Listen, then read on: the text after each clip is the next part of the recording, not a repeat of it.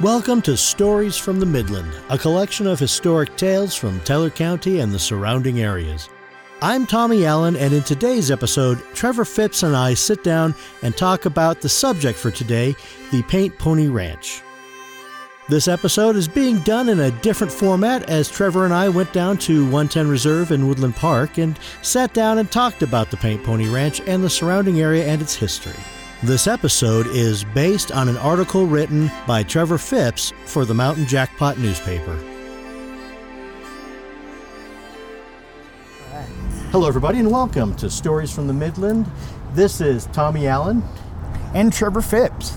And today we're coming to you from the 110 Reserve down in Woodland Park. We're going to go with a little bit of a different format for today's episode. Trevor just wrote an article. Well, actually, why don't you tell us what we're talking about today, Trevor?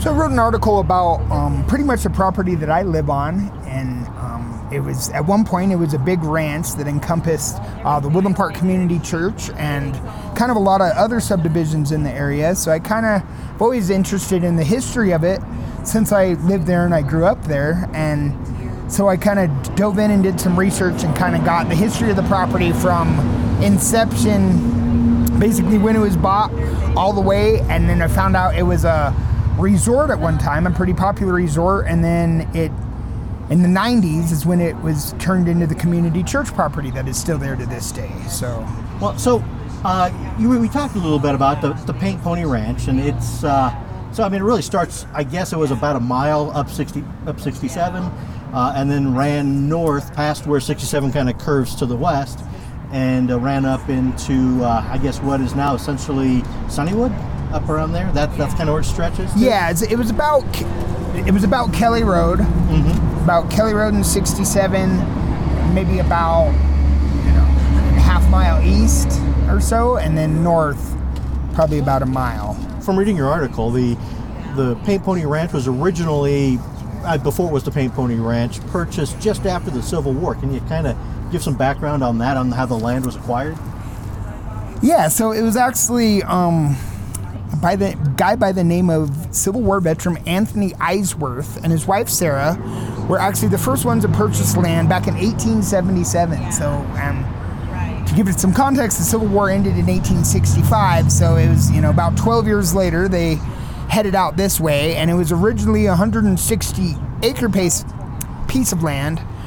Anthony ended up dying only 2 years later, so Sarah kind of took it over. So when his wife Sarah was in charge of it, she started buying pieces of land up by it. Eventually in 1882 is when they got the official deed for the land, because basically how it worked back then is they were homesteaders. So since there wasn't land populated out here in the West, people could come here and basically just settle on a piece of land and claim it, and then after a while, and it took them about 5 years here, they actually got the official deed through their homesteader rights to own the land. Because I think in 1882 is when they started giving deeds to the land, so There's actually names on pieces of property. So she went out, she started acquiring a bunch of pieces of land next to her, and it grew to around 560 acres. How was the Paint Pony Ranch, when it became that, how was that actually established? Who bought it, and how did it grow out of that purchase? So it was actually, around 1950, the James Darwin Elder Jr., who went by the name Dar, and his wife Truly, they had been at a couple different places. They had lived at Estes Park for a while, and they were business people up there, owned a couple businesses, and then they actually ended up in this area because they started managing summer camps around town. So they got into the summer camp business, and they'd always wanted to own their own ranch and turn it into like a dude ranch or like an operating ranch. So they ended up looking around, and they found the property for Eisworth, and they ended up buying 560 acres of land from the Eisworths in 1950. And he basically, as soon as he got here, he opened a real estate office up, and he was gonna start developing land in the area. So he kind of bought the property where the Paint Pony Ranch was. He was originally gonna put a ranch on it, and the ranch was there for a little while, But then he had this dream of developing houses all around, because it's kind of it sits in a valley and there's houses on hills above it, and it all had good views of Pikes Peak. So he had this vision of building houses around, and then he wanted a resort. And the resort, eventually he wanted to put a golf course there, because him and his wife were avid golfers. So that's kind of where it all started. But it took them a while to really get to that point. They built their own house in 1951, and that's when they came up with the name Paint Pony Ranch. And then they basically started developing it. So by going through your article, it seems like the Paint Pony Ranch is kind of the whole area, including the housing development. Yes. And then when they decided to make the resort type area, that part was the Paint Pony Country Club? Yes. Yes, Okay. I think originally it was a ranch originally. Sure. Okay. Yes, and I know they had stables there, and they did do some sort of dude ranch stuff there for a while. And I think they took that idea and changed it into being a subdivision, basically, around a resort. Okay. Now, while they owned that property, before they actually opened the resort portion of the country club, what kind of stuff did they do for the community? As soon as they moved here, they opened up a real estate shop, and they became instantly engulfed with the community by volunteering for a bunch of different organizations. They were active in the Saddle Club in Woodland Park. There's also a Woodland Park Commercial Club that they were a part of. Dar was a member of the Manitou Park chapter of the Isaac Walton League and the Rotary of Colorado Springs. And Dar was actually the first president of the local Lions Club here in Woodland Park. So, and as a part of that, they wanted to give back to the community, and Dar was kind of like an AV, what an AV nerd would have been back in the 1950s. No, that's me. He was me, but richer. Exactly. So he had basically all the equipment he could to put on a movie, which in 1950 that wasn't really that common, and there were still a lot of silent films, but he actually had the capability to put on a real movie that had sound, which is a big deal. So basically what he did is he put it on here in City Hall in Woodland Park, and he got different organizations in town to sponsor it. And I want to say the Saddle Club, Burt Bergstrom was one of the first ones to sponsor the movies he had, but I guess they would bring people from all over to come to City Hall, to the point where it was standing room only, and people had to bring in their own chairs to watch it. So, okay. So they have this stuff that they did for the community, and then when did you say the actual country club was established? The actual country club didn't come around until, it was actually June 22nd, so in the summer of 1958. In the summer of 1958, that's when they officially opened their country club. It had excellent kitchen facilities, a large dining room, regulation tennis courts, and a heated swimming pool. And their idea with the golf course is still there, but it was still in construction at that point in 1958. So they kind of were constructing a 9-hole golf course, and then on July 4th, 1961 is when the elders opened their brand new line 9-hole golf course, as it basically did it as a special way to celebrate Independence Day. They waited for their grand opening on 4th of July and invited everybody to come to their golf course. So now they had a full resort, which had a heated swimming pool, tennis courts. They even had stables on the ranch so they could give horseback rides, and now a golf course too. So yeah, then shortly after, they actually built an airstrip on the property. Because I guess from what I've talked to local historians and people that were kind of still around back then, was that I guess a lot of the people that like to come to the club were from Texas. It quickly became known as a place for wealthy Texans, particularly, to come to Woodland Park. So Elder, at one point, he built an airstrip right by, and from what I understand, it's right. So it's the Columbine Village townhouses now are right there. So if you look in between Kelly, on Highway 67, in between Kelly Road and Valley View Drive, there's kind of a flatter area where all the townhomes are now. And from what I understand, that was the airstrip where, wealthy people could fly in and land directly in Woodland Park and be right there at the country club. So Woodland Park used to have its own airstrip. Right. That's something. Yeah, and it brings up another thing. One of the things I read from most of the source I got this from, local historian Steve Plute, and he kind of remembered some of it. And one thing he mentioned in there is that the people at the Paint Pony Country Club were kind of a different breed. They were known to be snobby, is how he put it. There wasn't, so you kind of had, like, in Woodland Park back then, you kind of had two different, crowds of people. You had the people at the Saddle Club that were the more cowboy, down-to-earth kind of people that welcomed everyone, and then you had, like, the country club goers that were more stuck up, I guess. Uh-huh. And so that was, and one interesting story about when there was an airstrip there was actually a guy from Cristola that crashed his plane trying to land on the airstrip on June 20th, 1964. And it's kind of funny, when I was talking to Mary Jo Larson, who's the second generation, owns a cowhand, and her parents actually ran that stables that was on Paint Pony Ranch. And she told me the story. She was they were closing down the stable down one evening, and that airplane came sputtering in and almost hit their barn as it crashed in the field behind them. So when the plane crashed, it was obviously having mechanical problems, Yeah. according to the stories. Then. Yeah. It wasn't like the airstrip was set up in some dangerous way. Yeah, or he was drunk driving the plane or something. yeah, It sounded Uh-huh. like there was, some sort of mechanical problems that he had, and he crashed and he died. And it was seen as a tragedy in the area because he was from Cristola, so everybody Sure. knew him. And it was, one of the biggest events that happened on the Paint Pony Ranch.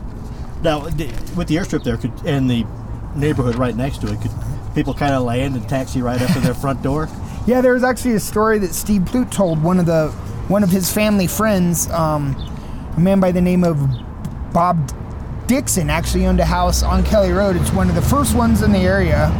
It was built in 1951. And yeah, he would land his Super Cub on the airstrip and then just taxi across the golf course on the fairways and just drive it straight to his home.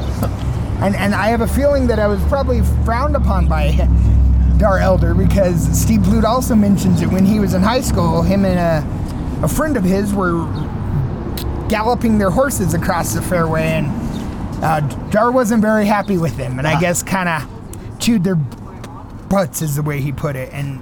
But he also said that he never thought about riding his horses across the golf course again after that. So it's kind of some interesting stories with that place.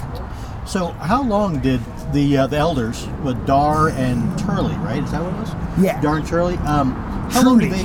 What's that? Truly. Truly. Oh, okay. How long did they own the country club? The land around there. I don't know, that's kind of debated a little bit, because in the stuff I got from Steve Pluth, it says that at one point Dar actually put the ownership of the property into his brother's name. Okay. And nobody really knew his brother. Nobody's really sure why they did that. They thought it was maybe something that had to do with taxes. Maybe he was transferring properties into different names. I don't know, tax evasion. I don't know. Okay. But so they ran it, and they basically, the elders ran it until about 1965, when they sold it to Jerry and Mary Linda Mills, who owned a couple other ranches in the area. And even though that Dar had transferred to his brother's name, the paperwork shows that it was purchased from Dar in 65. So nobody's really sure what went on there, but Goes back to those wondering about why it was transferred over to his brother in the first place, huh? Exactly. So yeah, 1965, and then the Mills owned it for a few more years, and it was doing better, but I think by this point the property was starting to get a little dilapidated. It hadn't really been maintained the way it should. And it was put up for sale in 1971, and the members were actually kind of upset about it. So basically, in 1971, when it went up for sale, the club's members got together, and they all pulled their money and they purchased the land so it would be a member-owned club, and so they put a board of directors in charge of it.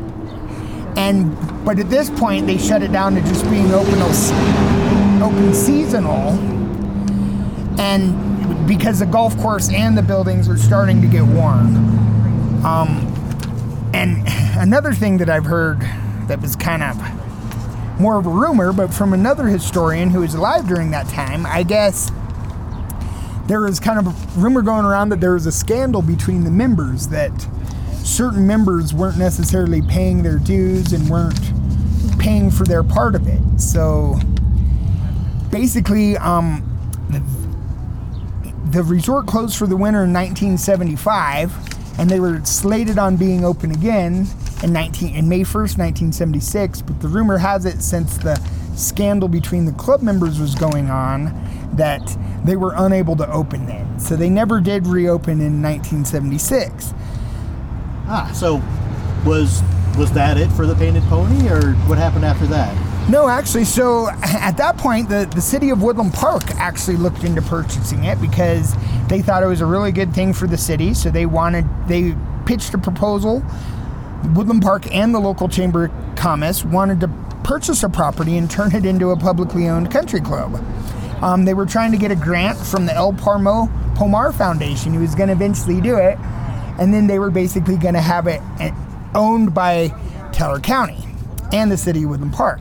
But part of that proposal was that they wanted to have other people that lived in Teller County, not in Woodland Park, people from Divide, Florence, and Cripple Creek, also have to pay the dues and have to pay to help maintain and fix up the park. So that was very popular, I take it? Yeah, as you can imagine, that wasn't a very popular idea at all. Like, the locals of Woodland Park and further Teller County pretty much all fought it and didn't like the idea at all. And then eventually the deal went through because the El Pomar Foundation pulled their grant, which was going to give them the majority of the money to actually purchase it. So at that point, it didn't get reopened until it was put up for sale again, basically, since the city didn't end up buying it, and it was closed for a couple years. And then it reopened again in 1978 as the Woodshire Inn. Now, when the new owners came in with the Woodshire Inn, they renovated the whole clubhouse, but the swimming pool and golf course were still pretty dilapidated and in poor condition. And then the Woodshire Inn actually didn't even last for a year before the golf course closed and the property was sold to a guy named Bill Mahaffey. So Bill Mahaffey came in and he saw this clubhouse that was in a good shape on a country club, but the rest of the country club really wasn't workable without a big investment. Well, Mahaffey owned a pretty fancy restaurant in Colorado Springs called Williams Restaurant that was pretty popular. So Mahaffey's idea was to bring Williams Restaurant up to Woodland Park. Since he'd done well up here, he was going to bring the same concept to up here. So kind of the theme of the restaurant was it would be a fine dining restaurant inside a country club. So it was, you were in this country club type atmosphere with, I assume, probably nice decorations on the wall and nice furniture for the day. Too, so yeah.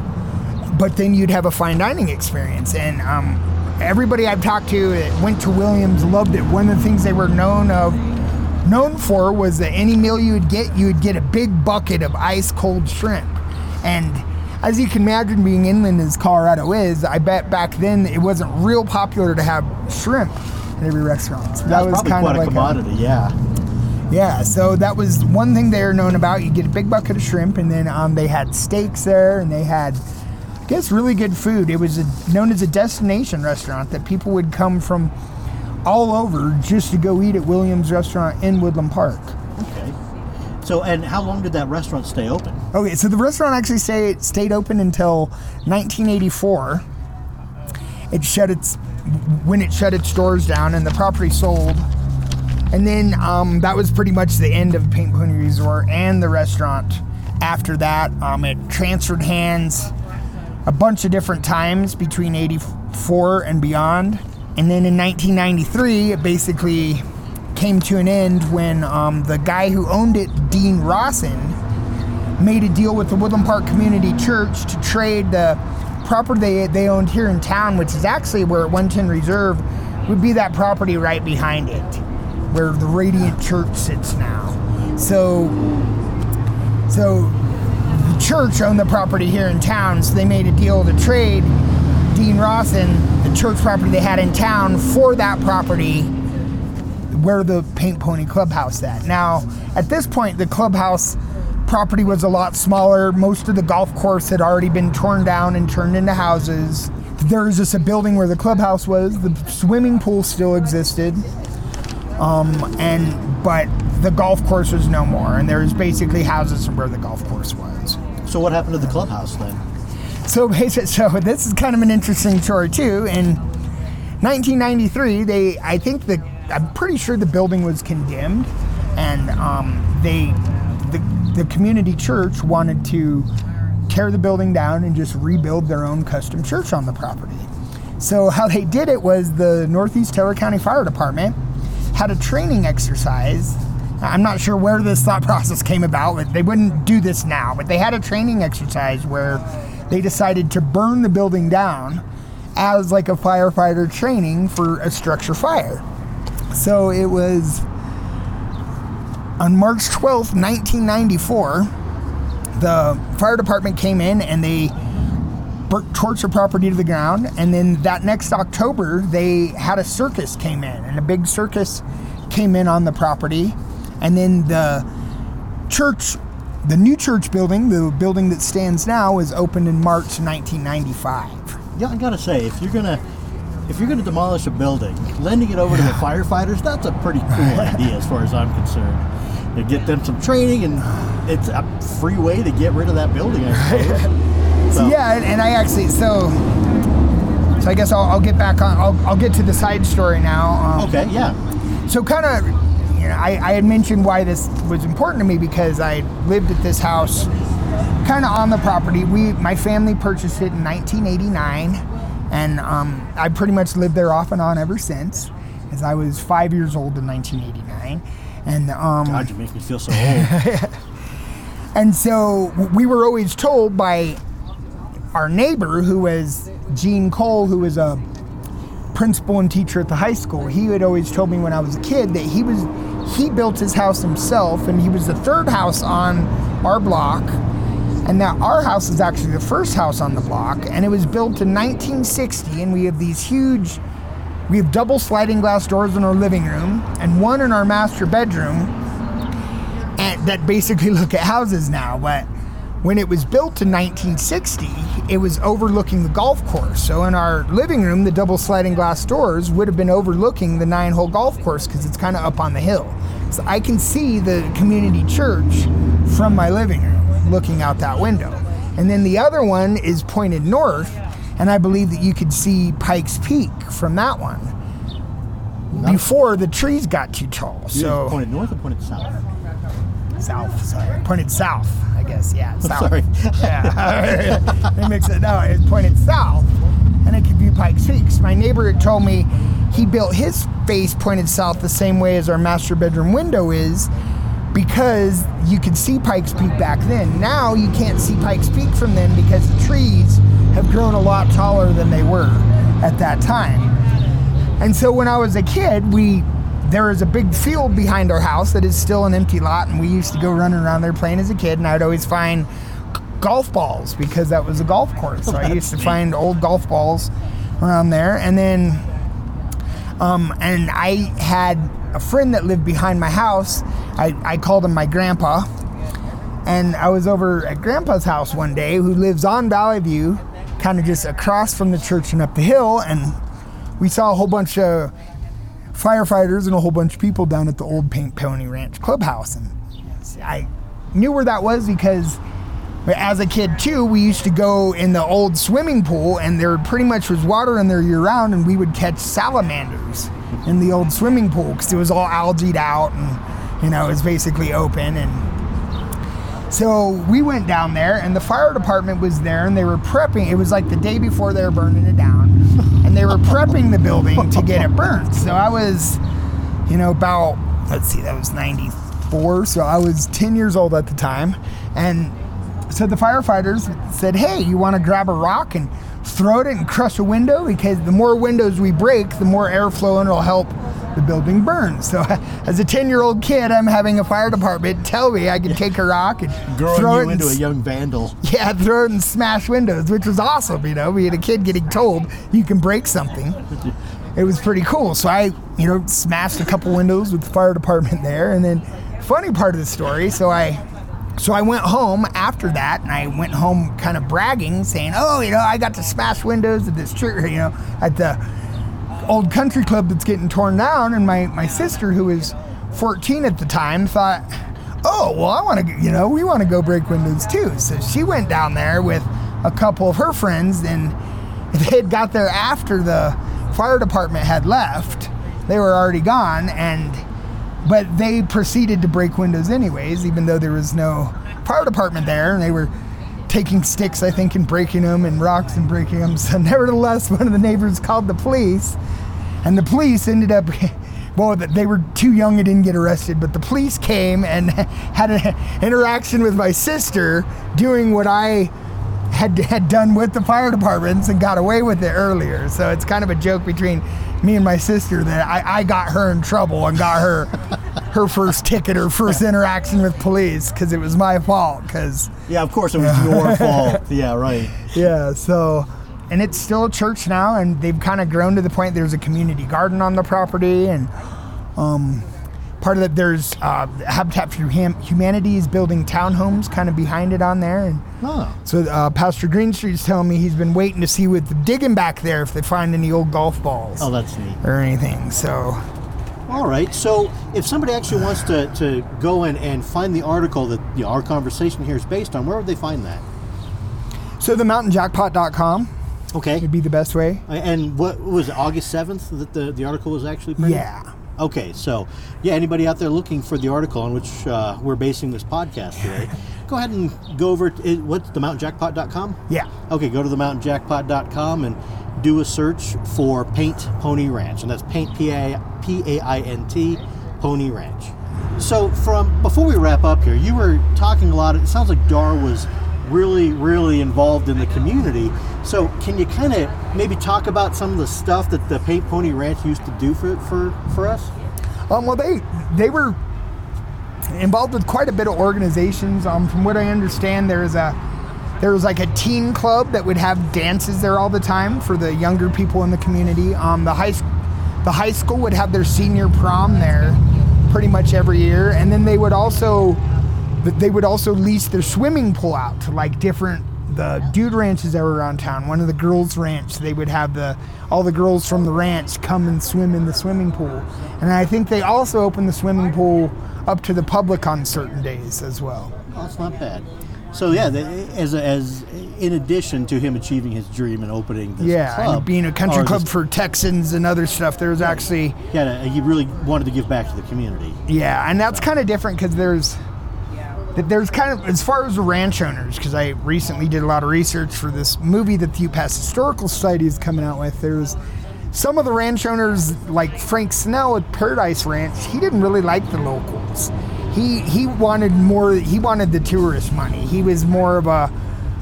Well, he was one of those snobs that you were talking about. Yeah, and he catered more to people that came from out of town with money, basically. But then there's the other ones that were more...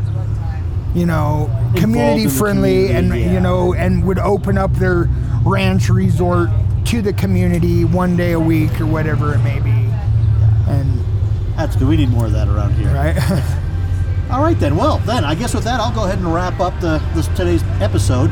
Thank you everybody for listening. Thank you, Trevor, for sitting down and enjoy. Of course, we always talk anyways. That's, we actually do this podcast thing as partners. So everybody out there, thank you for listening, and we hope you'll join us next time for more Stories from the Midland.